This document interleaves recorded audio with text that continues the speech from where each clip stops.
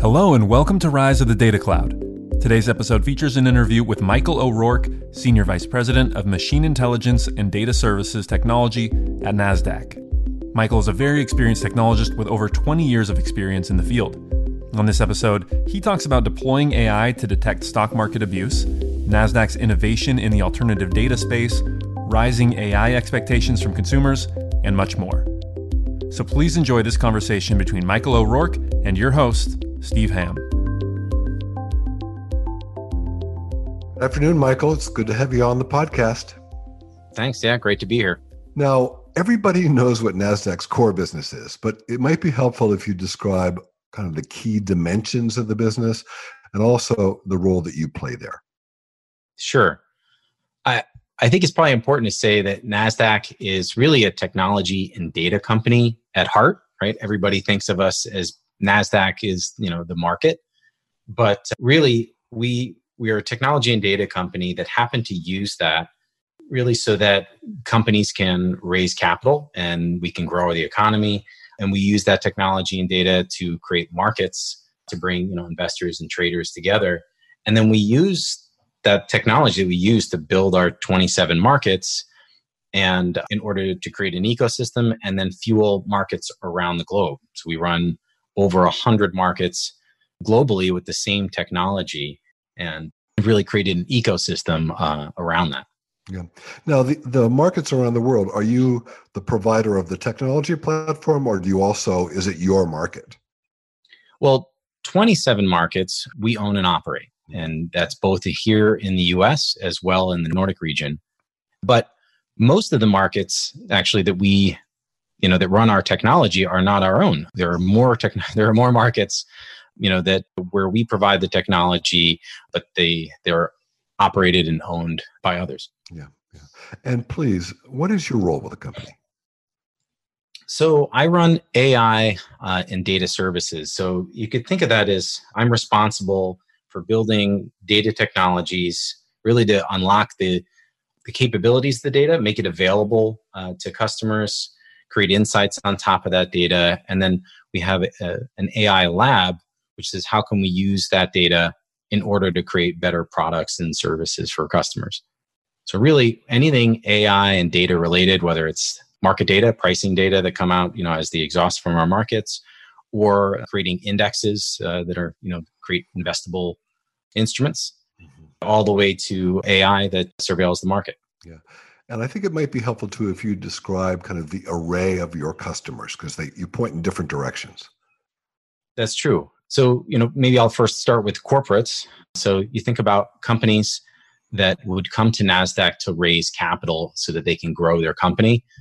So that's an important part of our business, that's kind of at the center of it, where companies come, they list on NASDAQ, they raise capital, and then we have the markets, which bring in traders and investors. So you've got the corporates themselves and services that we provide to them to better understand what's going on in the market with their tradable asset as well as listings. And then you have traders and then investors. And those investors can be asset managers or asset owners, as well as retail customers. Right. Gotcha. Now, I noticed from your resume that you arrived at NASDAQ just in time for the dot-com boom and bust. And now here we are in the middle of another kind of crazy time in the markets. What lessons have you learned from both of these experiences about the markets and about technology? Well, I think there's kind of lessons learned from, both the boom and the bust. That was probably, that was like 20 years ago. So I was much younger in my career, but I think what we really saw was the effect that emergent technology can have, from a positive impact. We saw just this massive influx of new companies being created, new ideas being had on how they could use, at the time it was the internet had taken off and everyone was seeing the value of that technology, how it would be applied and how it was going to change, society and the economy. And now you can see the top 5 companies in the world are not the top 5 companies that they were back then. They're technology companies and they happen to list at NASDAQ. So really, I think that showed just the kind of power that an emergent technology can have. But I also think we learned lessons from the bust, which was not every idea around that technology is really something that should be followed and that should be invested in. And so, we've had a lot of emergent technologies that have come out in the last, even 5 years. And while we see an influx of those companies, like for instance, AI is really taking off right now. Data companies, big data companies and cloud-based, companies that leverage cloud-based technologies are taking off. But we're seeing it in a way that's much more educated, right? It's not everyone who has an AI company, gets invested in or that those ideas get followed through. Really, they look at it and say, it's got to pass some level of muster. It's got to have good financials, and these need to be solid ideas. Mm-hmm. So I think that these new kind of the effects that when new technologies come out, both people realize it more quickly, but also are more aware at the risk they're taking. Yeah. Now, how has NASDAQ's own technology, its platform technology and its analytics technology changed from the time when you first joined? Well, I would say, at first it had started to change in just the throughput, the amount of transactions that we have to handle, going from thousands a second to millions to multiple millions of messages per second, within the systems. We also saw the latency expectations really, the expectation that the amount of time it takes to transact a trade and receive a quote really was quite low. They would expect it in a number of microseconds. And so we saw our systems becoming more and more efficient and able to handle the influx of new participants in the market and the new type of trading in the markets. But with that, I think even more recently, what we're seeing is the type of products that people want.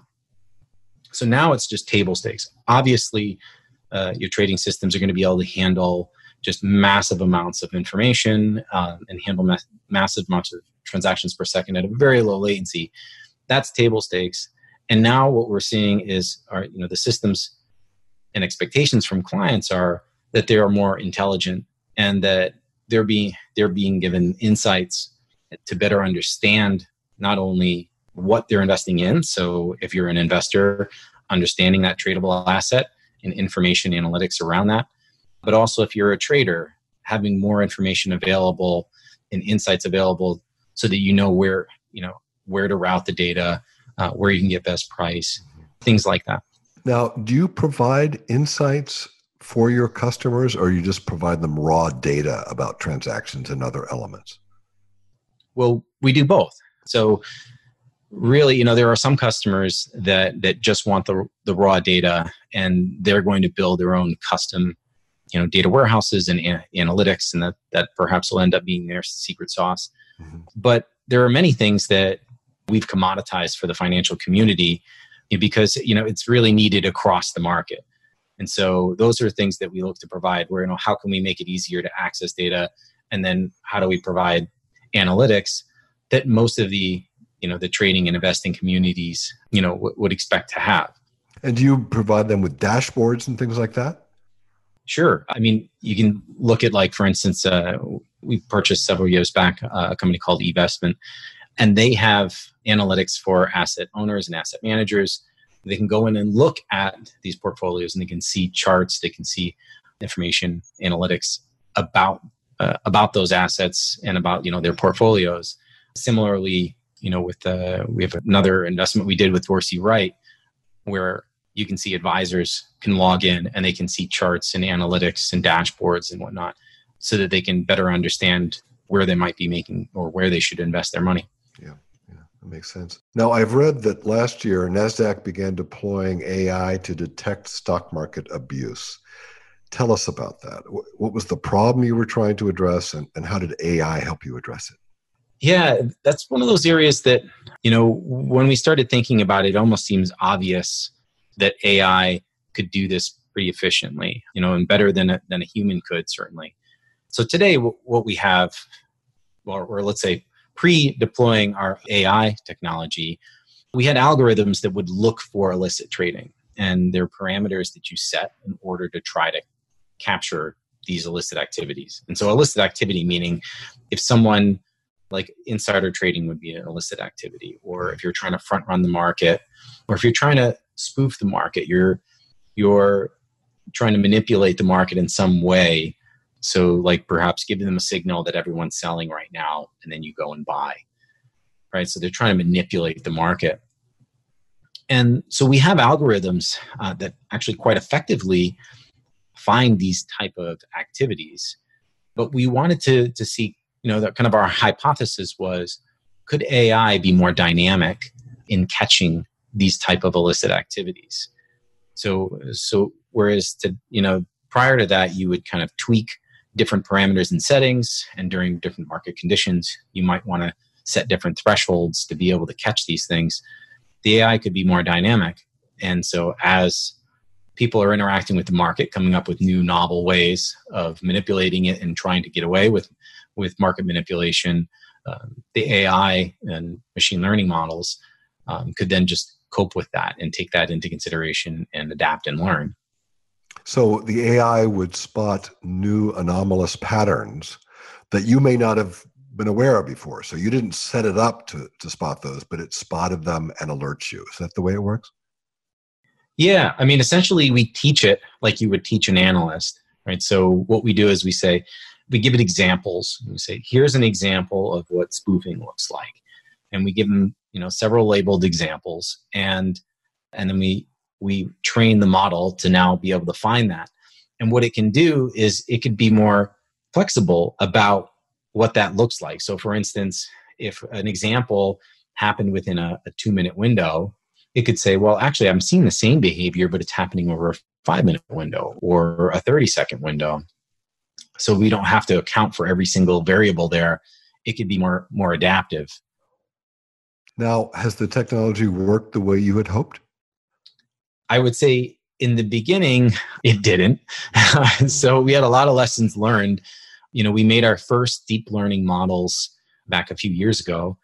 And what we found was, we started training them as I had described, giving them some examples, you train the model. And we had some positive results at first. And then when market conditions changed, or we tried it on a new market, all of a sudden the models would fall apart. They'd be very brittle.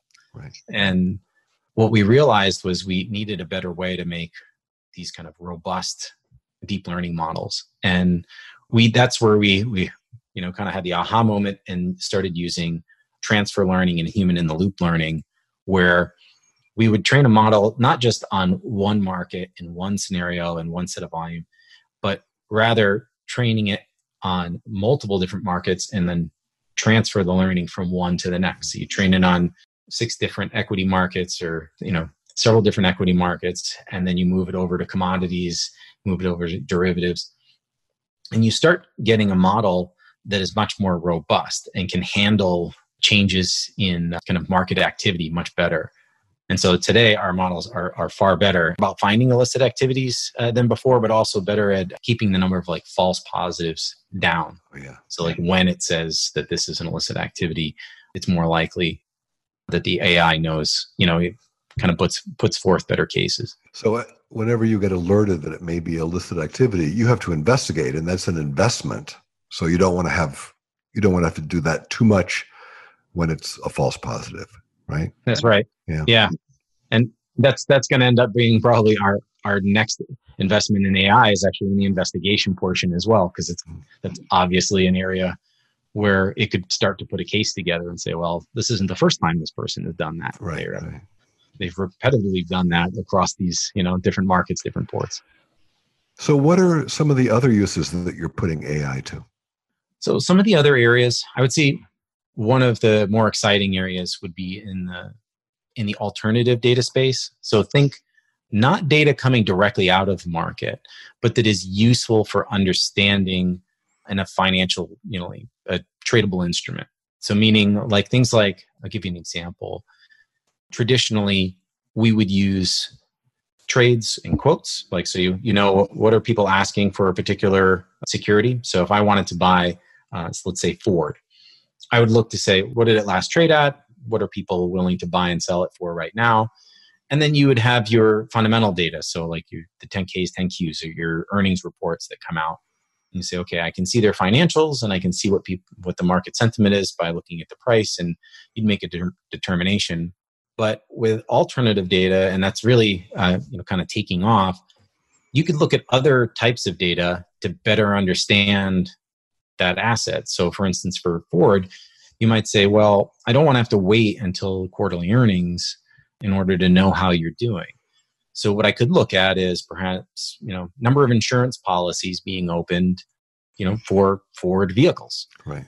And then I might say, well, also, how about just number of car insurance policies being opened in general? So how is the market doing versus how is Ford doing? And that would kind of give me a better understanding of what's going on before the earning report comes out. So that's a case where, though, we use AI in order to take those alternative data sets and then link and transform it into something that's understandable, that you can kind of relate one to the other. And in this case, you're doing it on behalf of one class of customer, the investor class, basically. Yeah. Right. Yeah, more or less. I think it's also very useful for corporates, though, too. Mm-hmm. In many cases, the corporates themselves, the companies themselves, will, they might want to see, well, how are my competitors doing? How am I doing versus my competitors? And, why is my stock price behaving the way it is? And some of this alternative data can be useful to like a CFO or something that wants to understand what's going on with their stock in the market. Mm-hmm. Mm-hmm. Now, one of the huge trends over the past 15 years or so in computing has been cloud computing. And I wanted to find out, are you migrating a lot of your data and computing to the cloud these days? Yeah, I would say that's kind of our first foray into the public cloud was really around data, right? So it's like we put the data there first. I'd say, years ago, it was for more non-critical, batch-oriented type processing, where you put the data out there and you run some processing on it. Then it moved up to critical, kind of end-of-day batch processing. And now we put most of our data in the public cloud at some point, because it's so much easier to run our analytics, to run insights off of that. So really what we've seen is almost most of the company's data has had a pretty fast shift to the cloud, where if you're building a new application, even it kind of defaults to being in the cloud, and you have to come up with some reason why you would have some on-prem instance for it. Yeah, the script has flipped, I guess, right? Yeah. When and why did you become a Snowflake customer, and how are you using the Snowflake technology? Sure. So, we've been working with Snowflake for probably over a year now, and it had a lot to do with the fact that we are moving our data into the cloud. So as we go to either build out new platforms or to refresh, do a technology refresh on existing platforms, and we are moving to the cloud, we're looking for a better data solution. So like, for instance, some of our existing applications where we're using things like, one of our applications uses like 40 plus MySQL servers.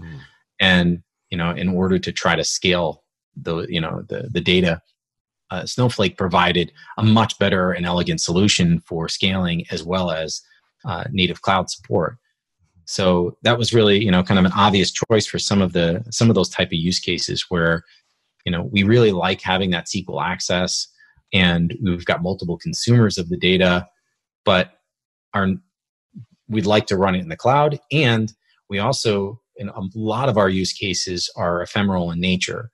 So like the markets are running from 9 to 4, and we have lots of transactions and lots of things going on during that period of time, and then not so much on the out of hours. So in certain days, we have lots of volume. If there's news in the market, you could have many multitudes of volume than, the day prior.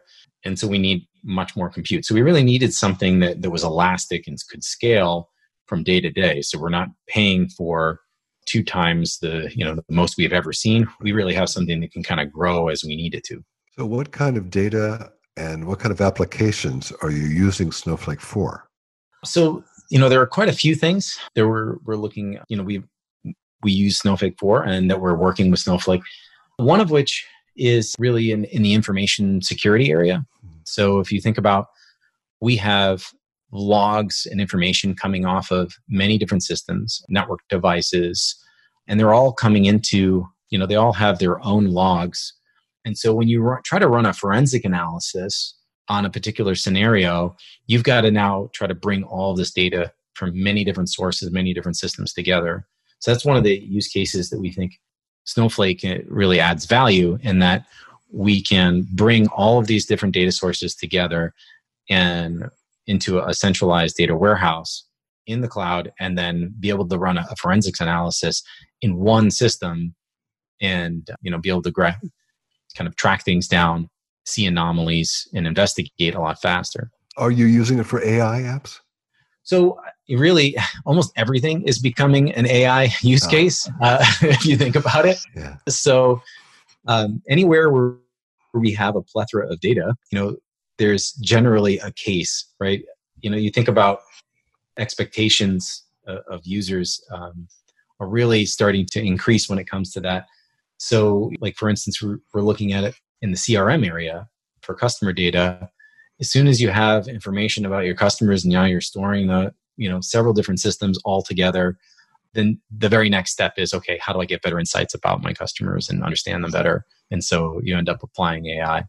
So I do think it's really becoming almost synonymous. If you have great data that is useful, then you're probably going to end up applying AI at some point.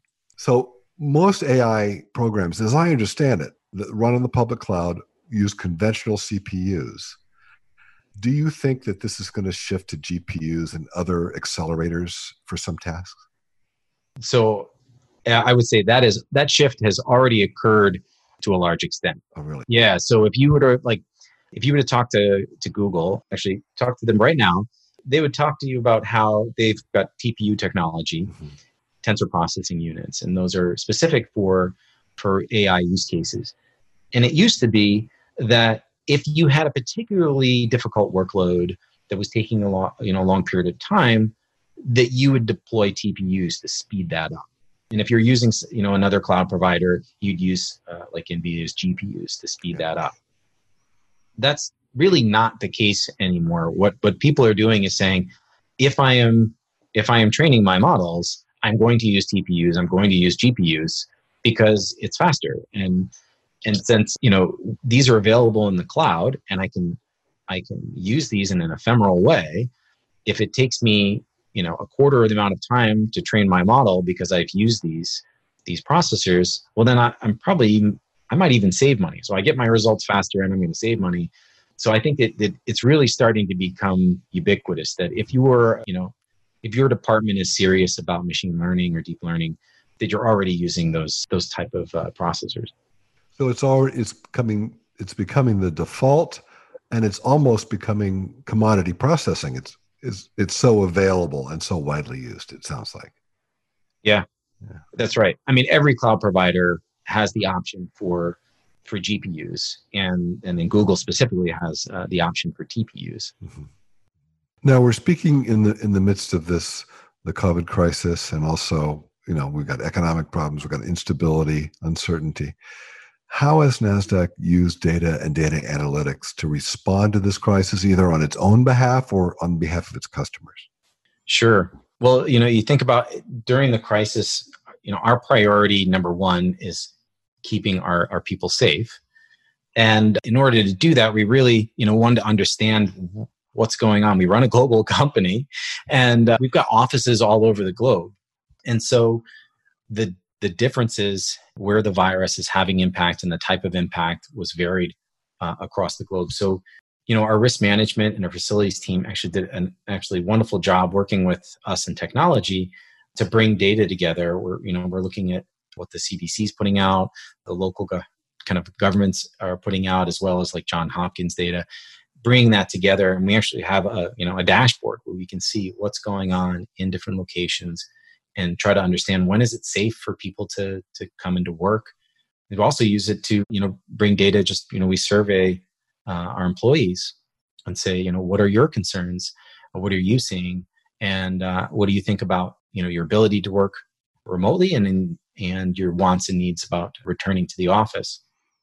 So we've been able to collect all of that data and then even apply AI to that as well. So we applied AI to that data to be able to understand the sentiment for different questions that we did, as well as doing like NLP analysis, right? When you get like 6,000 comments back for a particular question, it takes time to read through each one of those. So we used, NLP in order to just kind of consolidate those and say, okay, what are the main themes?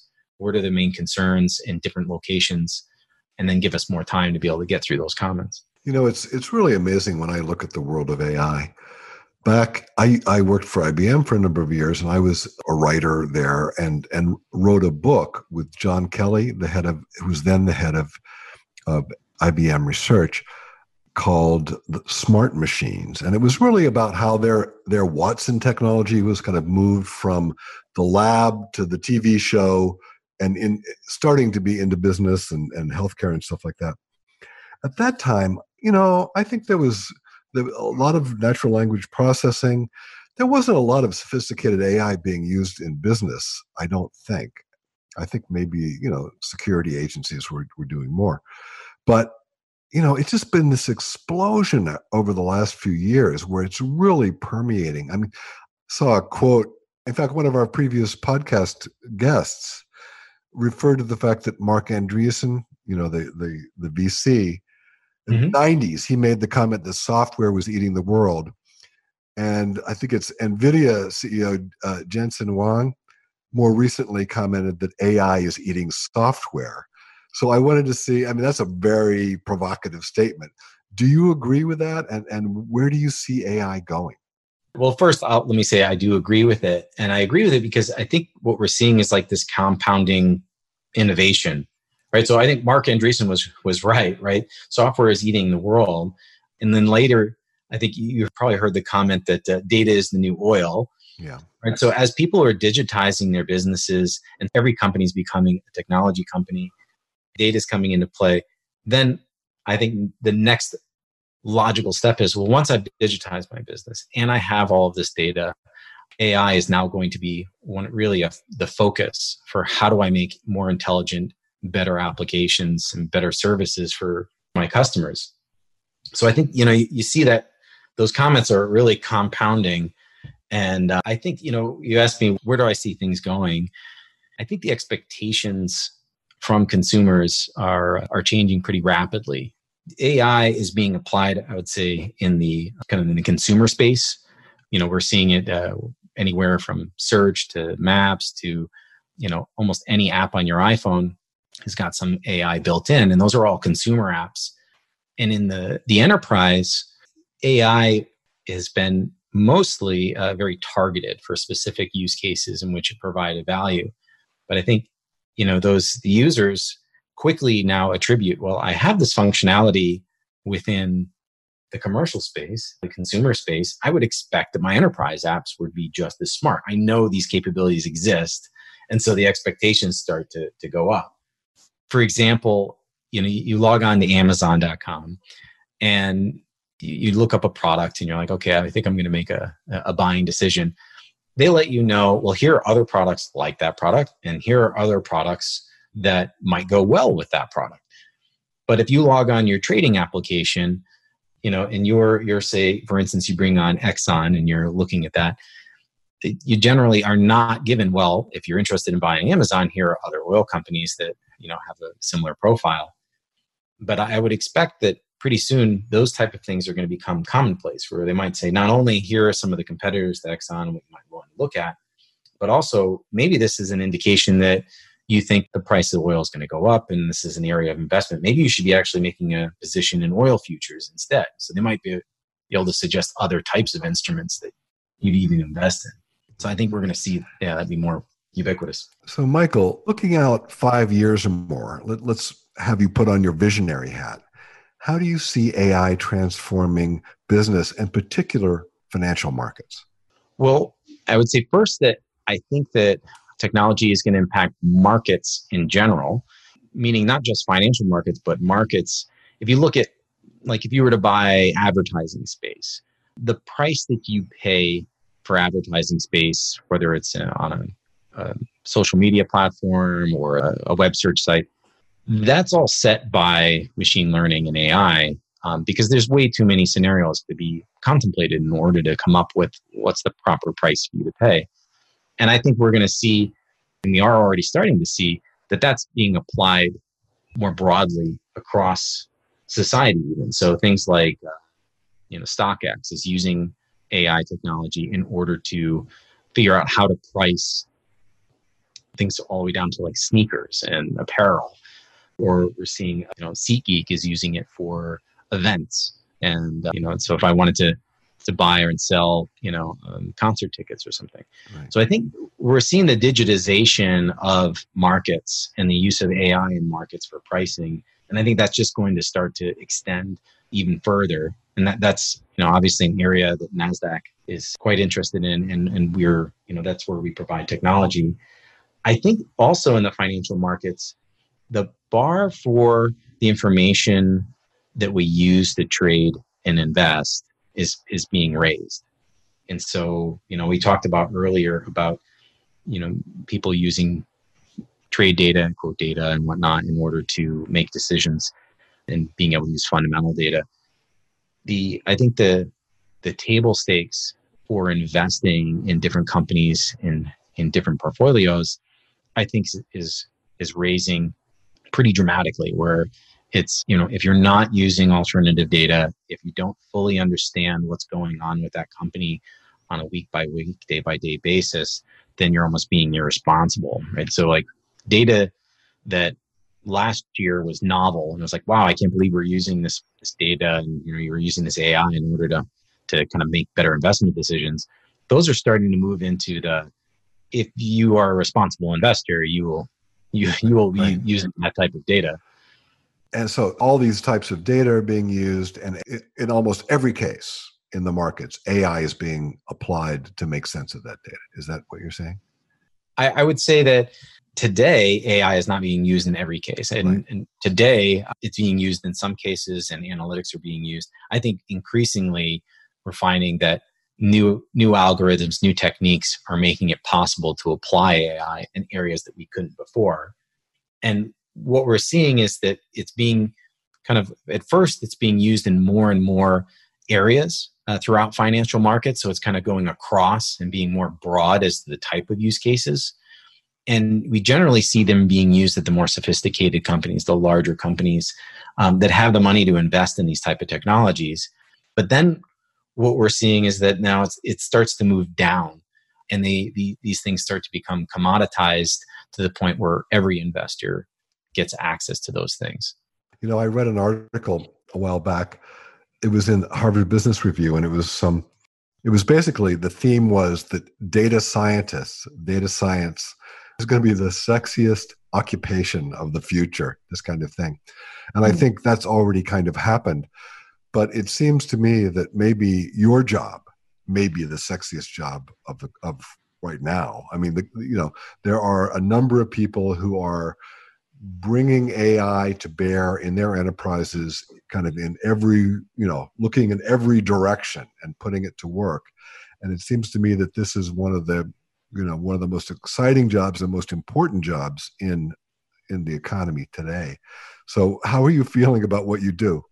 Well, I feel very lucky. It's just, the technology is evolving so quickly, and what we're doing is just so interesting that, that it really is a pleasure, right? To come in every day and you talk to these really smart data scientists and data engineers, and being able to think about how do we transform these products and how do we transform the company, using all this technology. So it's a very fun time to be in. It's kind of odd that, we're in a time where we can see the capabilities of the technology that's readily available right now. Like, you don't have to think about necessarily even technology that will be available in 5 years.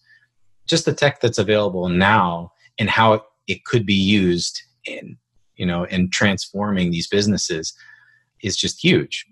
It doesn't take a whole lot to say, wow, if we were to do this and build that and then have this, all of those technologies could compound to make a product that is just absolutely amazing. And that's going to be, the way these products and services look today are going to be much different than, just a few years from now. Well, Michael, I want to thank you so much for your time today. I mean, the stories you've told, the insights we've gotten from you are really fascinating.